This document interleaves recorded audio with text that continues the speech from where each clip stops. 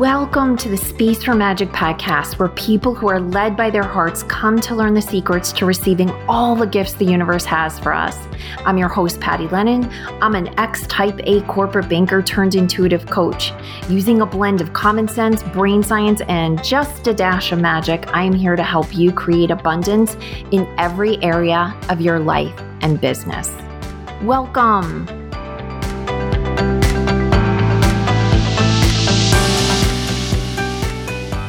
Hey, welcome to this episode of the Space for Magic podcast. Today, I have a very special guest with us that I think is going to have insight into something that I know has been top of mind for me, and I think has been top of mind for you, I would suspect, knowing the year we just went through in 2020. And the reason I say that is she's an expert on so many things, but specifically about how do we create a more equitable world, right? Isn't this something that's so top of mind for us right now?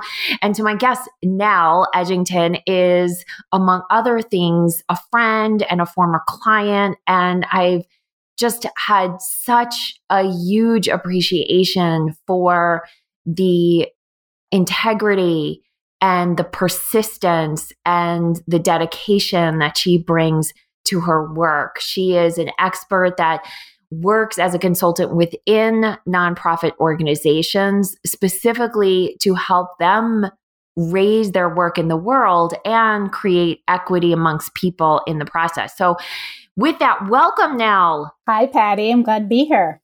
Woohoo! And you are the author of the soon to be released as we are speaking, but when this podcast dropped, it will have been released, Reinventing Social Change. So gosh, this is a hot topic. And I know you started conceiving of this book before we knew how much it would be needed. Well, I know you would say it was always needed, but maybe at the larger circle of us would understand that it was needed in the world. Yeah. I started writing the book in 2019, I guess. And then the pandemic hit. Yeah. And it wasn't just the pandemic. I think the pandemic just sort of almost like, the way that an oyster is irritated to create a pearl. It's like it was the irritation that made us see what we really need to look at. Yeah, I would totally agree with that. Yeah, it's the pandemic has really, I think, served.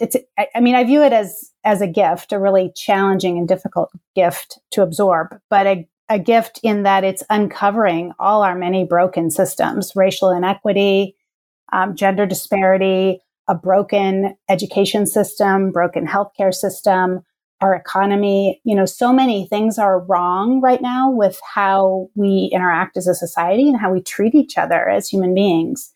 And the pandemic has brought that to us in stark relief. Yeah. So take us back before all of that. What was it that, made you start to conceive of this book and want to bring it into the world? Well, I've been working with nonprofit and philanthropic leaders my whole career. And what I've been struck with over and over again is how they are held back. They have this amazing vision for a better world, whatever it is, to feed the homeless, to educate those that are left behind, whatever it is. But they themselves are held back from that vision because they can't raise enough money. They can't engage their board effectively. They can't get enough attention.